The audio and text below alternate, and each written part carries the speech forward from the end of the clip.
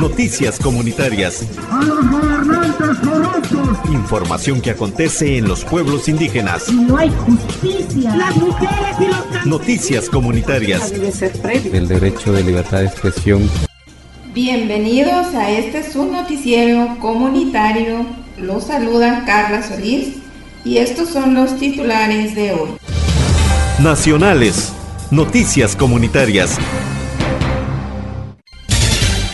Autoridades de salud publican nuevas medidas para enfrentar la COVID-19. Alta Verapaz se movilizan para denunciar criminalización y despojo de tierras.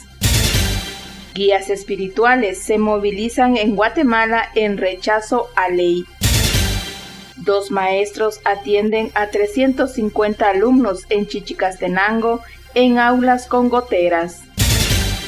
El Ministerio de Salud Pública y Asistencia Social publicó este 12 de mayo en el Diario Oficial el Acuerdo Ministerial 158-2022 que oficializa las nuevas disposiciones sanitarias para enfrentar la pandemia de la COVID-19. Las medidas estarán supeditadas a los semáforos epidemiológicos que controlará y emitirá el Ministerio de Salud Pública. Las disposiciones aprueban el sistema de alertas sanitarias y disposiciones para la apertura de la nueva normalidad.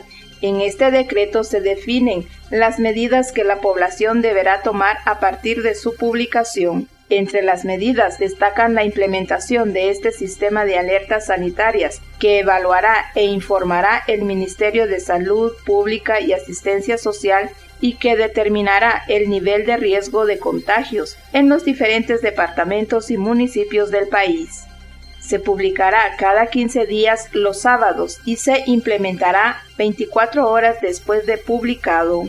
Este sistema de alertas sanitarias determinará si un municipio se declara en alerta roja, naranja, amarilla o verde, dependiendo del número de casos registrados. El uso de las mascarillas dependerá del nivel de riesgo en cada lugar. El uso de la mascarilla será obligatorio en lugares abiertos y cerrados si hay alerta roja. En el caso de alertas naranja y amarilla, el uso de la mascarilla será obligatorio en espacios públicos.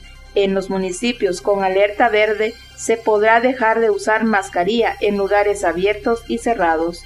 De igual manera, se exceptúa de esta norma a los menores de 2 años y a las personas que por orden médica no pueden usar la mascarilla. El lavado de manos y uso de alcohol con al menos 70% de concentración seguirá siendo obligatorio, así como el distanciamiento físico de al menos 1.50 metros entre personas, tanto en espacios abiertos como cerrados, exceptuando los municipios con alerta verde.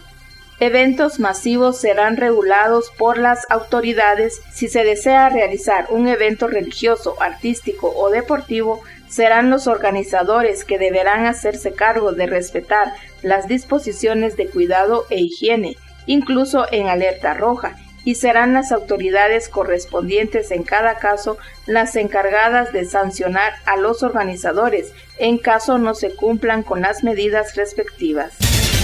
Este miércoles se realizó la Marcha por la Paz y la Justicia en las principales calles de Cobán, Alta Verapaz, para denunciar las dinámicas del despojo, la criminalización y asesinato de defensores del territorio.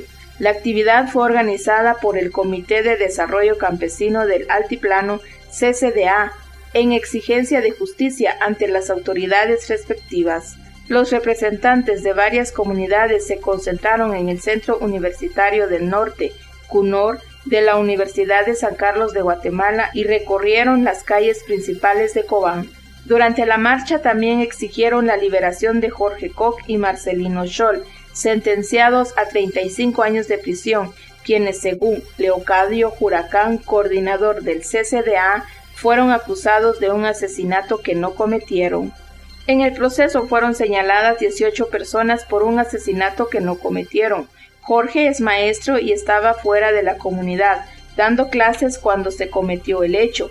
Los 35 años de encarcelamiento son una injusticia. Estamos exigiendo la libertad de ellos porque la resolución es ilegal y arbitraria. Ellos son defensores del territorio y no criminales.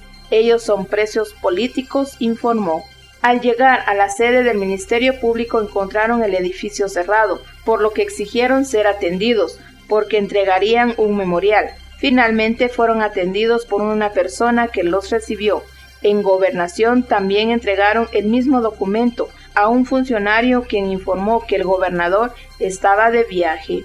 En la movilización participaron unas 500 personas aproximadamente, entre hombres y mujeres provenientes de diferentes comunidades de Alta Verapaz. Mónica Chub, activista maya quechí, dijo que en el territorio quechí existen muchos casos de criminalización. Ver a las mujeres que son agredidas y huyendo por las montañas es indignante.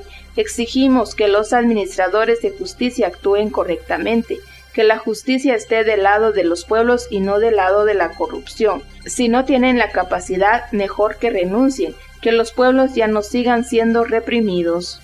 Huracán dio a conocer que se convocó a una marcha campesina por la paz para entregar sus peticiones a las autoridades, porque desde el 2015 han ocurrido 1.321 casos de conflictividad agraria, de los cuales solo han sido atendidos 72, pero desde 2015 ninguno ha sido resuelto. Lamentablemente, las instituciones del Estado a nivel nacional están cooptados por la mafia, por altos funcionarios, por los criminales, que en muchas ocasiones utilizan a estas instituciones para criminalizar. Por ejemplo, hemos denunciado muchas veces lo que está pasando en Caabón, pero las excusas de la policía y del Ministerio Público es que no tienen llantas, que no tienen vehículos, que no tienen combustible.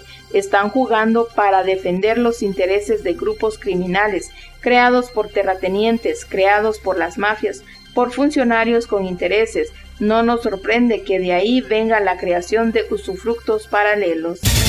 Guías espirituales se movilizaron este jueves en Guatemala frente al Palacio Legislativo en rechazo a la iniciativa 5923, nombrada Ley para el Rescate del Patrimonio Prehispánico, promovida por la Comisión de Cultura y Deporte. Según reclamaron varios de los líderes espirituales de los pueblos autóctonos, esta es una legislación que promueve la mercantilización de los sitios sagrados y lugares ceremoniales. Asimismo, varios congresistas de la bancada WINAC denunciaron actos racistas de la presidenta de este ente, Shirley Johanna Rivera Saldaña, durante una reunión sostenida con las autoridades integrantes de la propia bancada. Hicieron presencia en la protesta de los guías espirituales y mostró su rechazo a la denominada Ley para el Rescate del Patrimonio Prehispánico. Uno de los diputados, Adán Pérez, resaltó que la bancada seguirá firme en su negativa a la legislación, cuestión ratificada la también integrante del Congreso, Sonia Gutiérrez Raguay, quien enfatizó que el deseo tras esta ley es eliminar la cultura autóctona.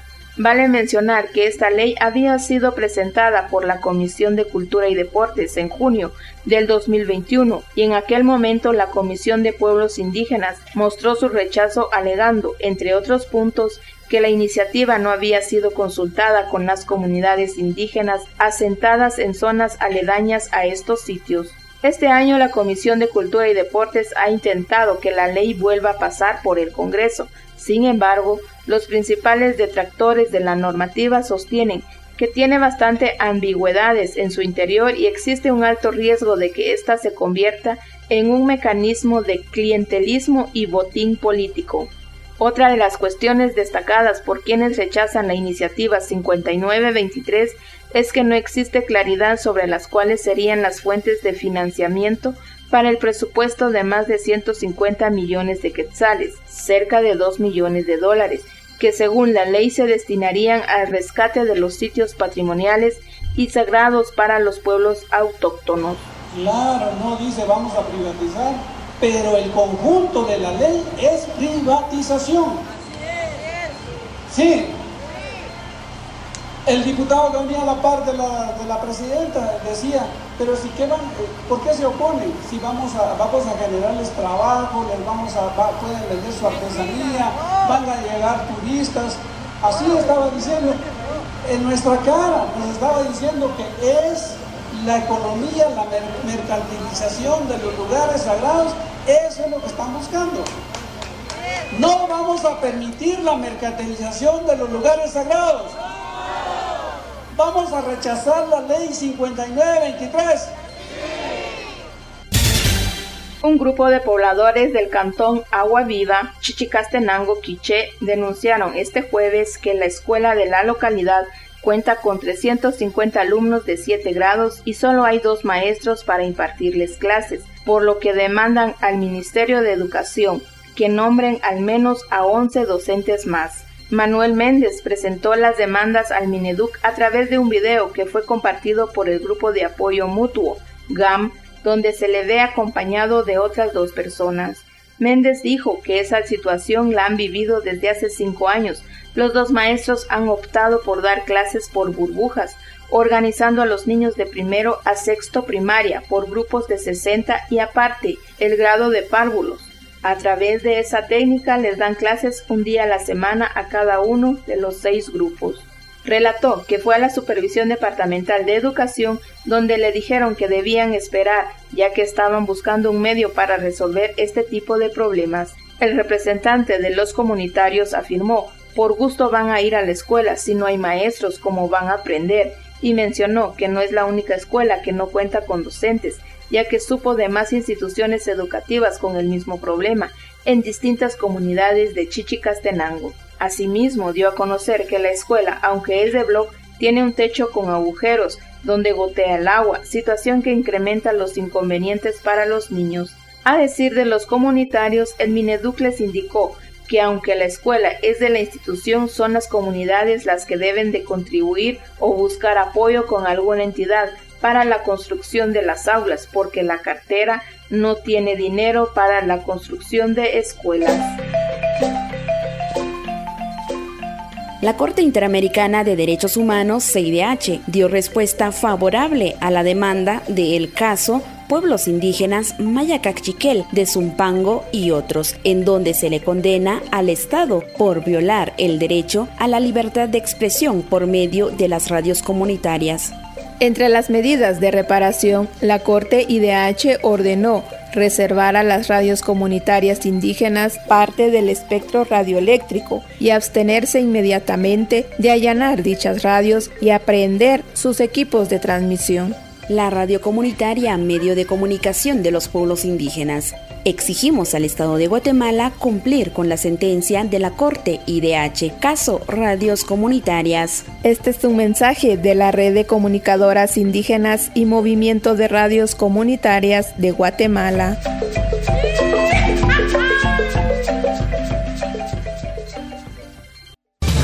Internacionales, noticias comunitarias.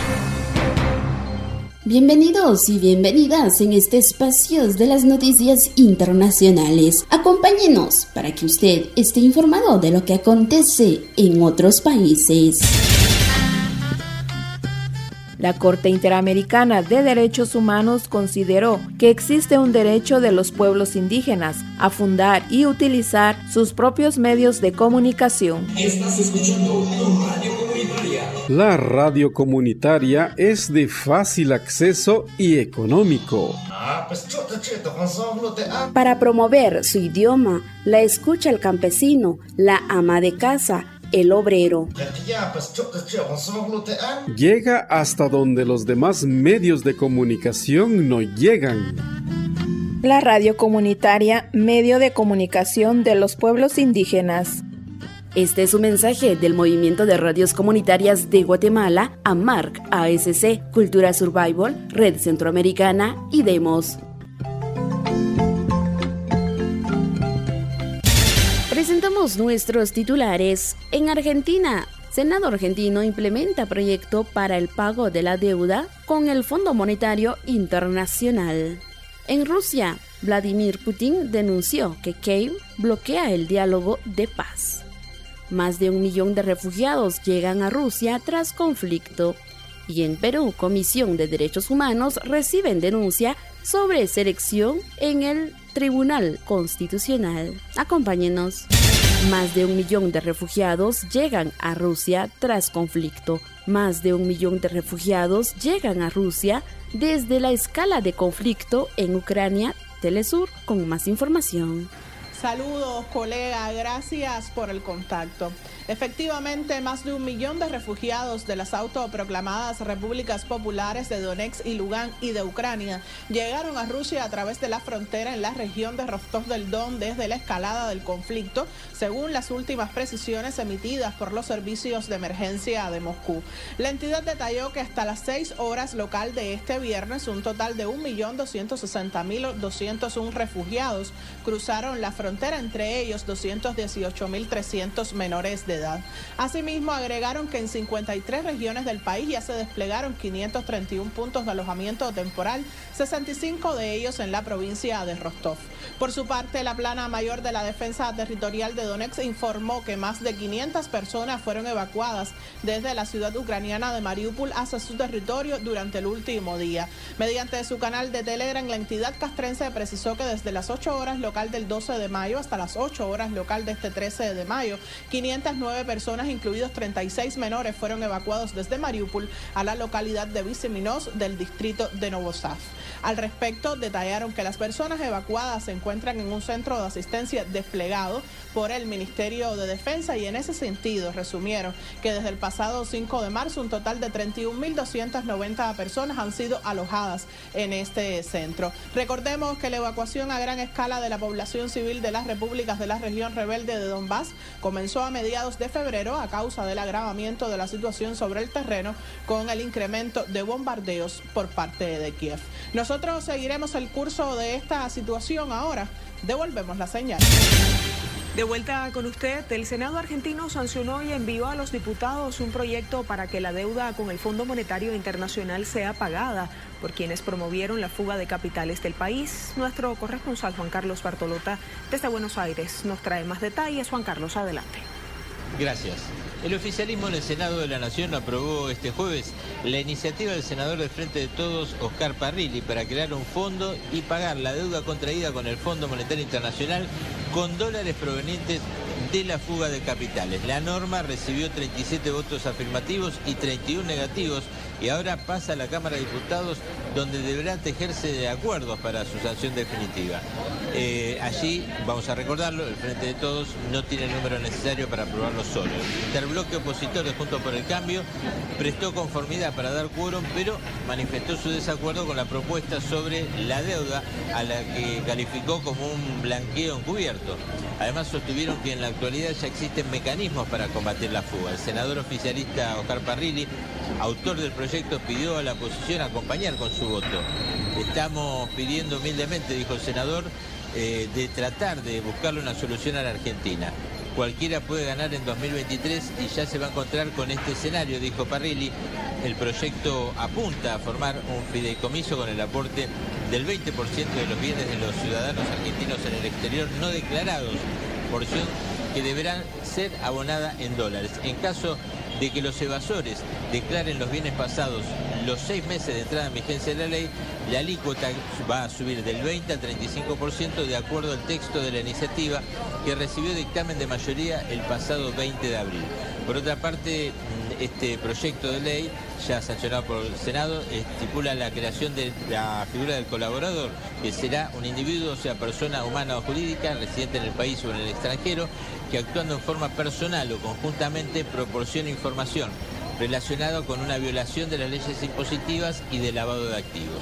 El monto a partir del cual se considerará como acreditada la información proporcionada por el colaborador no deberá ser inferior a los $500.000 en conceptos de activos no declarados. El colaborador, de acuerdo a la norma propuesta, recibirá una recompensa del 30% del monto total efectivamente recaudado e ingresado a las arcas del Estado. Ustedes, gracias. Perú, Comisión de Derechos Humanos, reciben denuncias sobre selección en TC. La Comisión Internacional de Derechos Humanos recibió este viernes denuncias sobre el proceso de selección de los candidatos de tribunales constitucionales peruano. Telesur con más información. Buenos días. La Comisión Interamericana de Derechos Humanos ha recibido denuncias sobre la falta de transparencia, debate y escrutinio público en las últimas elecciones de los magistrados al Tribunal Constitucional del Perú. Le han recordado al Congreso la importancia de los méritos de capacidad e integridad que deben tener los aspirantes para garantizar la independencia de estas instituciones. Hay que recordar que según algunas denuncias periodísticas, los candidatos y ahora magistrados Francisco Morales, Luis Gutiérrez y Luz Pacheco son afines a partidos políticos como Fuerza Popular y Renovación Popular. Asimismo, se ha cuestionado de que la comisión especial encargada de esta selección de los candidatos no entregó los informes que elaboró la Contraloría General de la República sobre estos y que se negaron a hacer entrevistas con juristas internacionales para que se les asesore en este proceso. Según algunos especialistas, este proceso debería ser anulado y debería seguirse según los estándares internacionales. Adelante con ustedes. En Rusia, Vladimir Putin denunció que Kiev bloquea el diálogo de paz. El corresponsal Odete Díaz brinda más detalle desde Moscú a propósito de que el negocio de Rusia anunciara que las negociaciones de paz entre su nación y Ucrania están bloqueadas por parte del gobierno de Kiev. Telesur amplía la información. Efectivamente, el presidente ruso Vladimir Putin aseguró en esta jornada que el avance de las negociaciones entre su país y Ucrania están bloqueadas por Kiev en una conversación telefónica con el canciller federal alemán Olaf Scholz. Ambos mandatarios evaluaron la marcha de las conversaciones ruso-ucranianas y abordaron los aspectos humanitarios de la situación en Ucrania, incluida la evacuación de la acería Azovstal en la ciudad de Mariupol. Asimismo, el jefe de Estado ruso ofreció a su contraparte detalles de las prioridades de la operación militar de Moscú en Ucrania y subrayó que el objetivo es proteger y garantizar la seguridad de la población en las autoproclamadas repúblicas populares de Donetsk y Lugansk. Putin explicó además que con la participación de los representantes de Naciones Unidas y el Comité Internacional de la Cruz Roja fue posible evacuar a los civiles retenidos por las Fuerzas Armadas ucranianas y los nacionalistas en la planta metalúrgica de Azovstal. En ese sentido, el mandatario de la nación euroasiática llamó la atención sobre las continuas y flagrantes violaciones del derecho internacional humanitario por parte de los militares de ideología nazi y su uso de métodos terroristas e inhumanos. El presidente de Rusia y el canciller federal de Alemania acordaron continuar los intercambios sobre estos temas mediante contactos por diversos canales en aras de buscar una pronta solución al conflicto bilateral actual. Hasta aquí algunos detalles de este particular. Ahora devolvemos la señal. Alejandro Kirk, nuestro enviado especial en Donetsk, a esta hora nos actualiza la información. Continúan los combates y también los enfrentamientos que llevaron en la última jornada la neutralización de 39 combatientes, esto específicamente en la República Popular de Donetsk. Similar situación en Lugansk, las fuerzas militares de esa región avanzan hacia el control de la frontera administrativa. Alejandro Kirk, si nos escuchas ahora, compañero. La última noticia de última hora es que 3 adolescentes fueron muertos por ataques artilleros en la zona de Vladimirovka, aquí también en la República Popular de Donetsk.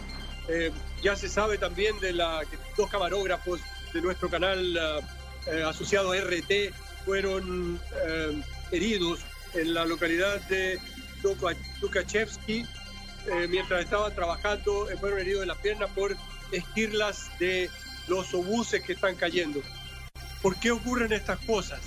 Ocurren porque normalmente, por ejemplo, estos adolescentes no alcanzaron a llegar a los subterráneos de los edificios donde la gente en estos lugares sometidos a los ataques ucranianos se refugian para cuando empiezan estos ataques. Lo que pasa es que había aquí una especie de horario durante los últimos 8 años.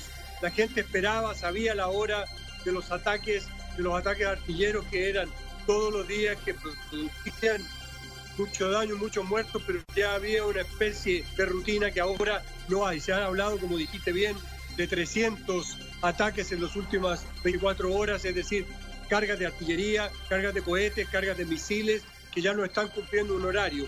Y esto fue advertido ya al inicio de esta operación militar especial por las autoridades de aquí de Donetsk, que informaron que a medida que avanzan las tropas, se va reduciendo el margen de espacio de las fuerzas ucranianas, aumentan los ataques a las poblaciones civiles. Y esto es lo que hemos estado viendo regularmente en estos días que marcan el aniversario de la proclamación de las repúblicas populares de Donetsk y de Lugansk, que están y en este momento la acción militar se está concentrando al norte de Donetsk, en Avdiivka, que es un lugar minero, un lugar de industria pesada, donde están atrincherados la gran mayoría en esta zona, no solo ahí, pero esta es la zona más cercana a Donetsk, importantes unidades militares ucranianas, cerca de 90.000 según el portavoz. Muy bien armadas y también entrenadas, no hay que menospreciar su capacidad de combate. Pero el presidente Putin hoy informó que, si bien no se ha logrado un cerco completo, se ha reducido ya prácticamente la capacidad de movilización de estas tropas. Pero no se trata, como nos explicó recientemente un teniente coronel, no se trata de liberar zonas destruyéndolo todo. Eso no es liberar. Liberar consiste en expulsar a las fuerzas fascistas y a los nazis, y a las fuerzas ucranianas, para reiniciar la vida allí de acuerdo a los deseos de su propia población expresada en referéndum hace 8 años.